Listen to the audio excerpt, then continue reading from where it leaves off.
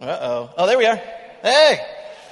Anyway, what I was saying was, I love coming into a sermon and coming into preaching the Word, being refreshed and with the vision of Jesus before us. Man, that is a great way to start off delving into God's Word. So, I wonder if you have ever experienced this, walking into a thrift store or digging around in a pile of old books, and you're looking at some of these old books and you just find a gem, some really unique, rare book that you're like, wow, this is really cool. Well, I did that once. I was looking around in some books that my stepdad had, and I came across a book, and the title of this book was Gorbachev, ! Has the Antichrist come? And I said, has the real Antichrist come? That's really interesting. I wonder. And this was late 90s, so Gorbachev was long off out of the scene of global politics. And I said, I wonder what this guy has to say.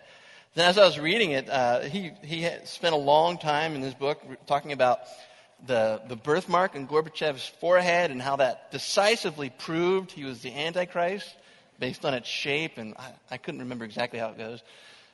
He transliterated Gorbachev's name, Gorbachev, into Greek, and then did some numerology studies on it to find out that it equals the number 888. But first he had to change his name to Gorbachev in order for that to add up. So go figure that out. I don't know how that works. The 888. Anyway, at the end of the book, he actually totals up all the odds in his favor that Gorbachev is the real Antichrist. And this is the number that he comes up with. He says the chances that Gorbachev is Antichrist is 710 quadrillion, 609 trillion, 175 billion, 188 million, 282,100 to 1 that Gorbachev is the Antichrist. Whew. Those are some pretty good odds. And this guy, he was so certain that Gorbachev was the Antichrist. And what's fascinating about the book, even as a teenager in 1990-something, was he was so wrong. He was so wrong. No one thinks that anymore. No one considers the possibility that Gorbachev would be the Antichrist. That was the kind of environment that I grew up in. I was surrounded by speculation about what the end times would be, or is this person the Antichrist, or is this a sign of the end times, this event or that event. And as part of my own journey is wrestling with those kinds of questions. And despite all the stuff that was around me, the radio broadcasts or the books that I could read, it still ended up feeling very confusing. The answer about what the end times were like and about what the scriptures said about the end times still felt very confusing to me. And so as a young man, as a young adult, I decided, even before seminary, that I wanted to dig into scripture and find out what it said, because it didn't feel good to me that Scripture could be so confusing on this matter. So I began to study the book of Revelation more in depth. And I was so edified by my study. I was very surprised by it. And as it turns out, I discovered there's an open secret about what the Scriptures say about the end times. And I want to share that open secret with you this morning later to leave you in tension. So, the question about what the end times will be like. A lot of you guys asked some of these questions. I'll share some of the questions that you asked. Somebody asked, what will the end be like? That's the sermon of our title. What is the rapture? And do you believe in pre, mid, or post-tribulation rapture? Someone asked, can we address prophecy as it is happening all around us? Why don't we hear more about the end times from the pulpit? That's a great question, and as we've already hinted, it's a tough subject. I struggled with thinking about how to present this sermon, how to talk about this, for a couple different reasons. One of them is that, as I said, I love this topic. I love the scriptures that talk about the end times, and I find them greatly encouraging to me personally. But I only have 25 minutes or less to talk about the great breadth of what is available in Scripture to us. That's a big pressure to have to succinctly do all that. Another thing that was a struggle for me is I recognize that this is also a contentious part of Scripture. You can't go into a room and talk to fellow believers about this without getting 50 different opinions about it. And so often this is something that people fight about. And so I have to present an opinion that more than likely a good deal of you are probably going to disagree with. And that's just the fact about this subject. And then finally, I realized that as I'm preparing this and as I'm speaking to you guys, there's going to be a variety of experiences out there, or perspectives on this. Some of you will have studied greatly in this area, and you'll have formed deep convictions and opinions about what Scripture says about this. And some of you may either care less about it, or you read Scriptures and it's just really confusing for you, and you feel perhaps a little intimidated by the subject. Maybe because of your lack of knowledge, or because, frankly, it's frightening. So those are the challenges that lie before me. I have to create a sermon that's succinct, that doesn't offend anybody, and that is accessible to everyone. Woo! Here we go. So with any time that you feel unease, what's the best thing to do? Pray. So let's pray. Join me in prayer. Father God, I am so grateful for all the prayer that has already been lifted to you this morning. But Lord, it is no harm to continue to be on our knees before you and ask you to be present to us. And so in my words, Lord, may we understand together what you have for us regarding your Scriptures as it covers the end times, Lord. So be with us. Illuminate for us these Scriptures. And may your Spirit be present in and working through us all. We ask in your name. Amen. So the scripture that I chose to kind of delve into this topic is 1 Thessalonians 4. And actually, as Pastor Mark would say, buckle your pew belts, because we're going to be going through a whole bunch of different scriptures. But I think for the most part, we'll live here in this passage in 1 Thessalonians 4. The Thessalonian church was concerned about matters at the end times, as the questions that we are asking now. And they had written something to Paul, and Paul was responding back to him saying, hey, here's the deal. Here's how we can understand our future. And so here's what he says, starting in verse 13 of chapter 4, 1 Thessalonians. He says to them, but we do not want you to be uninformed, brothers, about those who are asleep, that you may not grieve as others do who have no hope. For since we believe that Jesus died and rose again, even so, through Jesus, God will bring with him those who have fallen asleep. For this we declare to you by a word from the Lord, that we who are alive, who are left until the coming of the Lord, will not precede those who have fallen asleep. For the Lord himself will descend from heaven with a cry of command, with the voice of an archangel, and with the sound of the trumpet of God. And the dead in Christ will rise first. Then we who are alive, who are left, will be caught up together with them in the clouds to meet the Lord in the air.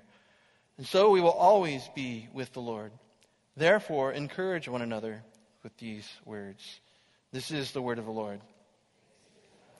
Amen. So, dealing with the question of what is the rapture and how do we understand the rapture, to be frank, that question isn't as important to me as the question of what is the day of the Lord. The word rapture is nowhere in Scripture, actually, but I understand where it comes from. It comes from that phrase in this passage where it says caught up. But that word isn't in there. However, the phrase day of the Lord or day of Christ or simply day is all over Scripture.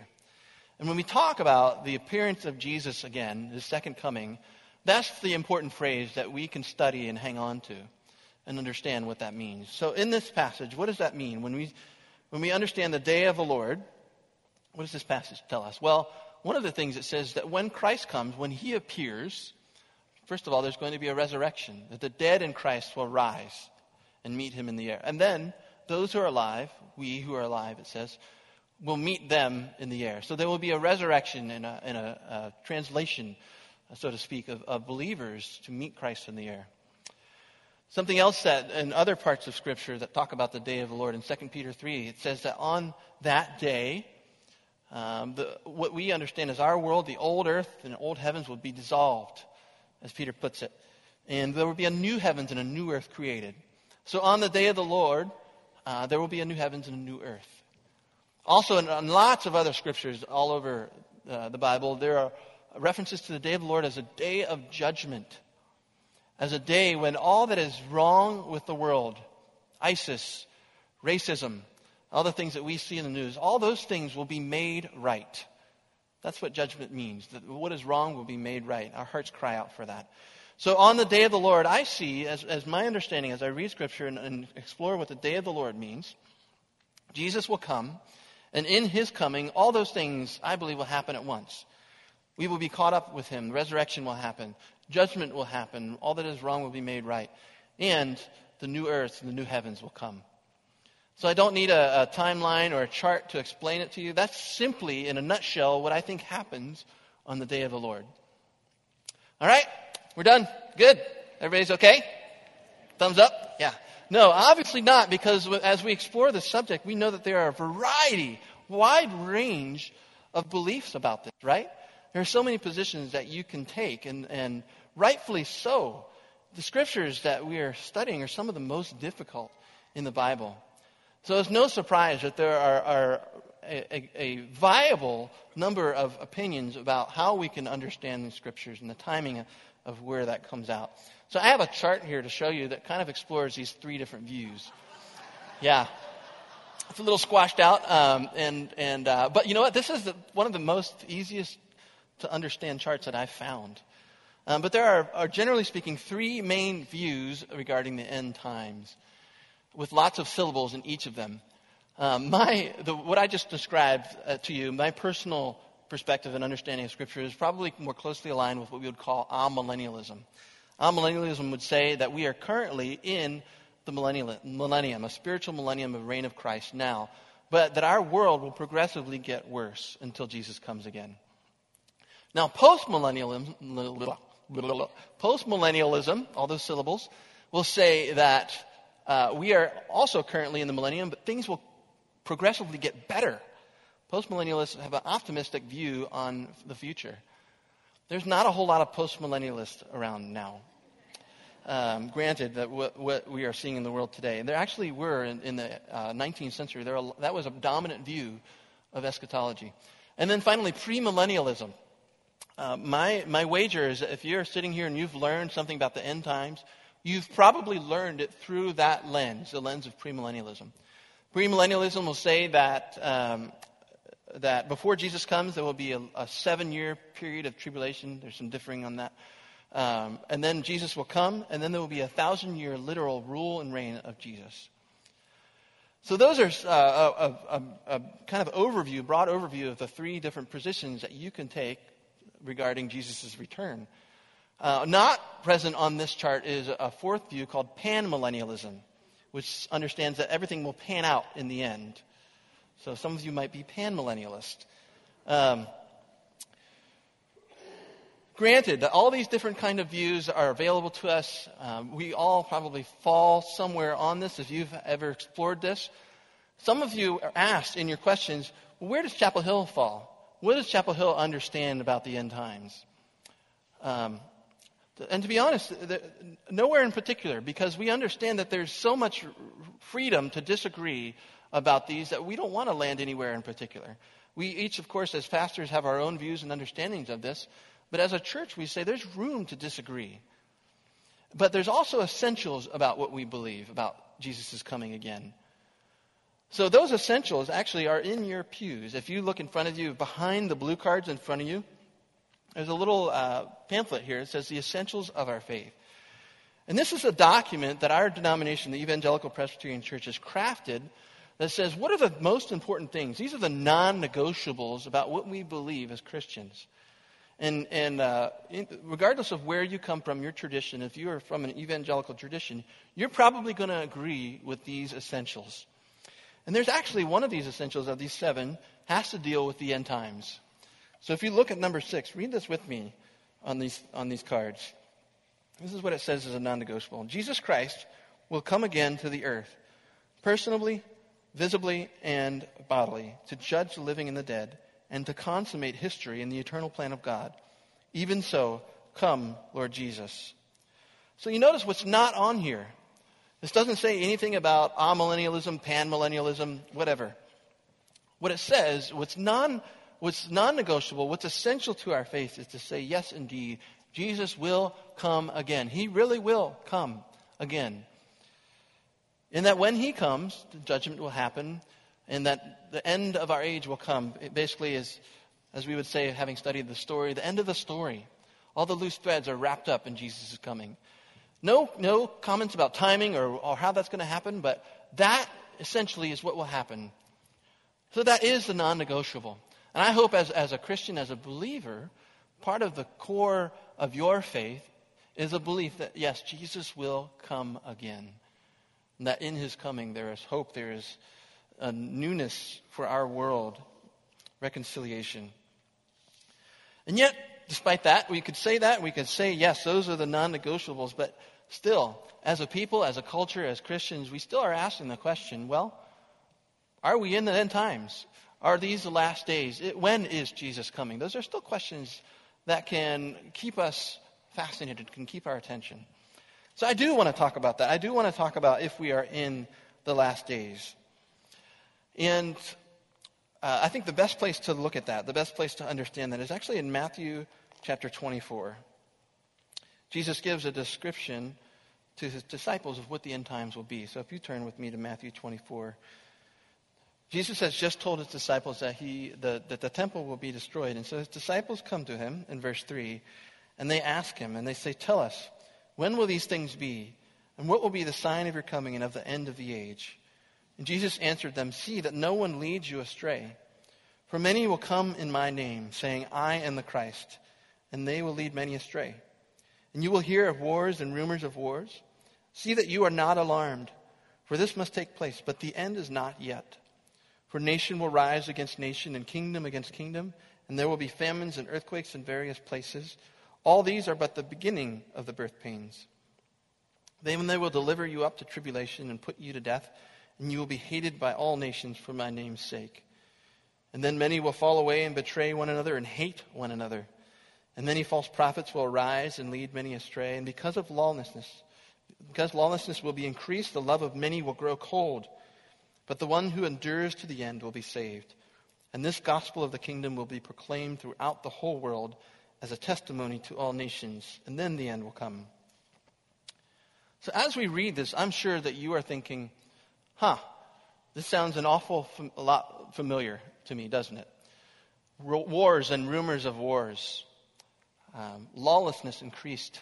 Persecution of Christians. Hate for one another. These are marks of our age.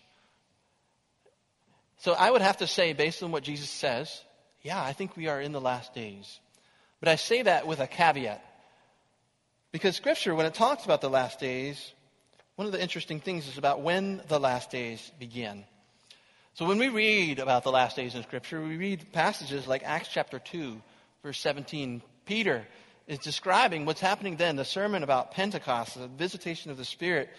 And he says about that very event, that in the last days it shall be, God declares, that I will pour out my Spirit on all flesh. So in the last days, he says there. In 1 Corinthians 10:11, Paul making a teaching point, he says, "Now these things happened to them as an example, but they were written down for our instruction, on whom the end of the ages has come." And in Hebrews chapter 1, verse 1 and 2, "Long ago, at many times and in many ways, God spoke to our fathers by the prophets, but in these last days, he has spoken to us by his Son." So when did the last days begin? Well, immediately after Jesus left this earth. And the time between his leaving and his coming again is what the Bible would call the last days. And the character of these last days is, as Jesus has described, this turmoil, wars, rumors of wars, famines, persecution. These are the marks of our age before Jesus comes. And because it is the last days, what Scripture tells us to be is expectant. To wait for Jesus to come. That even for 2,000 years, that is not too long for us to wait. Even if it were 2,000 more for Jesus to come again. Because these are the last days. So granted, these are the last days. We could agree on that maybe and say that yes, that's what Scripture says. But we're still left with that question. When is Jesus coming again? And I think Scripture has something to say about this for sure. 1 Thessalonians chapter 5 again, as we revisit that passage. The church of Thessalonians had this question too. They were asking, all right, so when is Jesus coming again? Tell us when that moment is, that time is. And so Paul addresses that question in chapter 5. Listen in on what he has to say. He says, "Now concerning the times and the seasons, brothers, you have no need to have anything written to you. For you yourselves are fully aware that the day of the Lord will come like a thief in the night. While people are saying there is peace and security, then sudden destruction will come upon them as labor pains have come upon a pregnant woman, and they will not escape. So the metaphor that Paul uses here to describe the coming of the Lord is like a thief in the night. And obviously in that metaphor is surprise, is shock. If you've ever had anything stolen from you, generally speaking, you didn't expect it, and it was a surprise to you. Being visited by a thief in the night is not something you plan for. And Paul here is actually echoing the words of Christ in Matthew 24 again. That phrase, thief in the night, is not original to Paul. It comes from Jesus. He says in Matthew 24 and verse 36, "But concerning that day and hour, no one knows, not even the angels of heaven nor the Son, but the Father only. For as were the days of Noah, so will be the coming of the Son of Man. For as in those days before the flood, they were eating and drinking, marrying and giving in marriage until the day when Noah entered the ark, and they were unaware until the flood came and swept them all away. So will be the coming of the Son of Man." So in Paul and in Jesus, they both share this metaphor of a thief in the night. And not only that, but they seem to describe the days before Jesus comes again as being like any other day. Giving in marriage and being married, buying and selling. The catchphrase for the time before Jesus comes will be peace and security. So it seems to take what Jesus and Paul are saying at face value, it seems to say, first of all, that no one's going to know when Jesus comes again. And second of all, the most likely time, it seems, when Jesus is going to come again is when people least expect it. That seems to be the plain reading of these scriptures, that we simply won't know, and it will come when we least expect it. And yet, for all that, for what the scriptures say, we can't help but try again and again to guess as to when Jesus is coming. Ever since he left, Christians and non-Christians alike, in 156 AD, the first probably bona fide Christian doomsday cult was the Montanists. And they hold up in 156 AD, less than a generation after Jesus had left. And they said, "Oh, Jesus is coming again. Let's get ready." In 500 AD, some Christians believed that Jesus would come again 6,000 years after creation. So they figured out that that was the date, 6,000 years after creation, 500 AD. So they were ready. But then, he didn't come.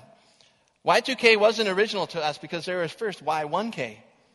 And Y1K had its own set of panic. In 999 AD, Europe was in a panic about Jesus' coming again. And then 1000 AD passed, and they said, "Oh, we got the date wrong. Maybe it was 1,000 years after his death." So they waited for 133 AD, 1033. And years passed, and more of these kind of predictions came. Guys like Martin Luther, he believed that the end of the world would come no later than 1600. Martin Luther tried to put a date on it. John Wesley thought the millennium would begin in 1836. John Wesley was a postmillennialist. Joseph Smith, he thought the second coming would come around 1891. Joseph Smith was a founder of Mormonism. He pegged a date. And on and on and on in our own time, Y2K, Harold Camping in 2011 trying to get a date. Over and over again, I just cherry-picked some of the dates, but there are countless examples of Christians and non-Christians alike trying to nail down the dates. And every time anybody has tried to do that, they have been made a fool. Every time. And I wish, and my encouragement to us as believers is to take Jesus' words at face value and to simply say, we don't know when he is coming again. And yet, Scripture tells us to not be surprised. Scripture tells us to be watchful and vigilant and sober and waiting and expectant for Jesus to come at any time. Here in 1 Thessalonians 5 again, starting in verse 4, Paul says, "But you are not in darkness, brothers, for that day to surprise you like a thief. For you are all children of light, children of the day. And we are not of the night or of the darkness. So then, let us not sleep as others do, but let us keep awake and be sober. For those who sleep, sleep at night. And those who get drunk are drunk at night. But since we belong to the day, let us be sober." Here's the kicker, right? So he's going to tell us, what does it mean to be sober? He's going to tell us exactly how to be watchful and ready for Jesus' coming again, right? So what does he say? But since we belong to the day, let us be sober, having studied numerology and deciphered the book of Daniel and nailed down oh, wait a second.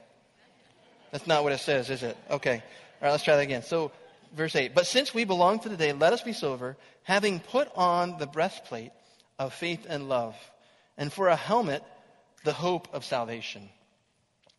Now, isn't that interesting?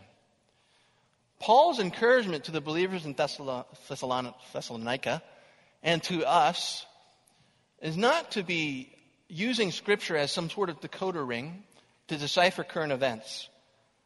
What Paul says, to be ready, to be sober, to be watchful, is a matter of how we carry our lives. It's a matter of how we carry our lives. So he says, protect your hearts with faith and love. Protect your mind with hope. Live lives with that kind of character. And what's interesting is, as I studied the Scriptures, my own personal journey, as I dove into the book of Revelation and other passages in Scripture, I realized that this was the consistent mark of what Scriptures say about the end times. That it wasn't so much about the future as about our present lives now in light of the future. Even the book of Revelation, the entire book, is actually about how we as a church and as a body live in our world now. And that's the open secret about end times Scripture, that it is about now.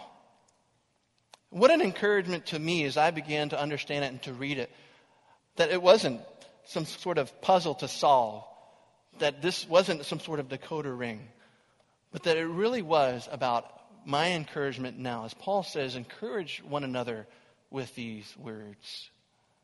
That's the open secret of Scripture. So, when we ask the question, when is Jesus coming today? When is Jesus coming? Jesus says in reply to us, wait and be patient. When we ask, when is Jesus coming? Jesus says to us, trim your lamps and be ready, be expectant. But be a light in this world. When we ask, when is Jesus coming again? Jesus says to us, when I was hungry, did you feed me? When I was naked, did you clothe me? When I was in jail, did you visit me? So the end times is really about now. The end times in Scripture is really about how am I living day in, day out, a life expecting Jesus to come back anytime. Now, I recognize that for some of you, you might be disappointed with that kind of an answer. It may seem like I'm dodging the question. Because in truth, Scripture has a lot to say about the end times. I recognize that there are Scriptures about the Antichrist, the man of lawlessness who will come at the end of the age. I recognize that there are Scriptures about an influx of believers from the Jews. But when we read even those Scriptures, it is really about our character now. It is really about how we live in light of those things coming. So don't lose perspective on what the Scriptures have to say about the end times. Keep that in perspective and recognize that.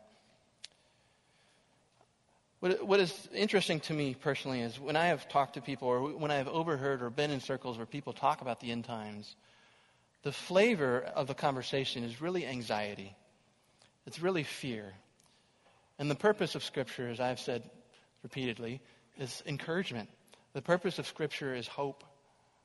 To guide our heads with hope, to gird our hearts with faith and love. So in light of that, how do we live? When we are tempted to strike back out at someone, when we are tempted to take vengeance, in light of Jesus' coming again, we recognize that every wrong that will happen in this world and in our own lives will be righted. So we don't take vengeance, because God is the righteous judge and He will judge. When we look at our lives and we see illness and brokenness in our world, we recognize that God is the ultimate healer, yes, now, but also truly and finally forevermore. That there is no brokenness, no sickness that will not be made new, that will not be reconciled in Christ in the end of the age.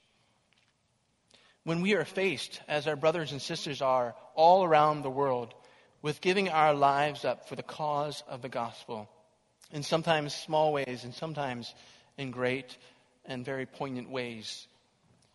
We can recognize that there is nothing that we lose in this life that will not be repaid 10, 100, 1,000 times more in the life to come. In every way, our life now is shaped and formed by the life to come. That is the good news of the gospel. That is the good news of Christ's second coming to us. And I pray that we live lives formed by that day in and day out, knowing that we have hope for this world. My prayer is I have watched the news and seen what is going on in our world, news about terror, news about racial tension and whatever else happened this week. My prayer has been Revelation chapter 22:20. Even so come, Lord Jesus. Even so come, Lord Jesus. That is my hope. And I hope that is also your hope. That you can watch the news instead of in fear and anxiety, that you can watch through lenses of hope and be encouraged and say there is nothing that can happen in this world that will not be made new, that will not find its reconciliation in Jesus someday. So let us be people who live that way. Let us be people who keep that in perspective. And let us be people who stand on the truth of Christ coming again. Amen.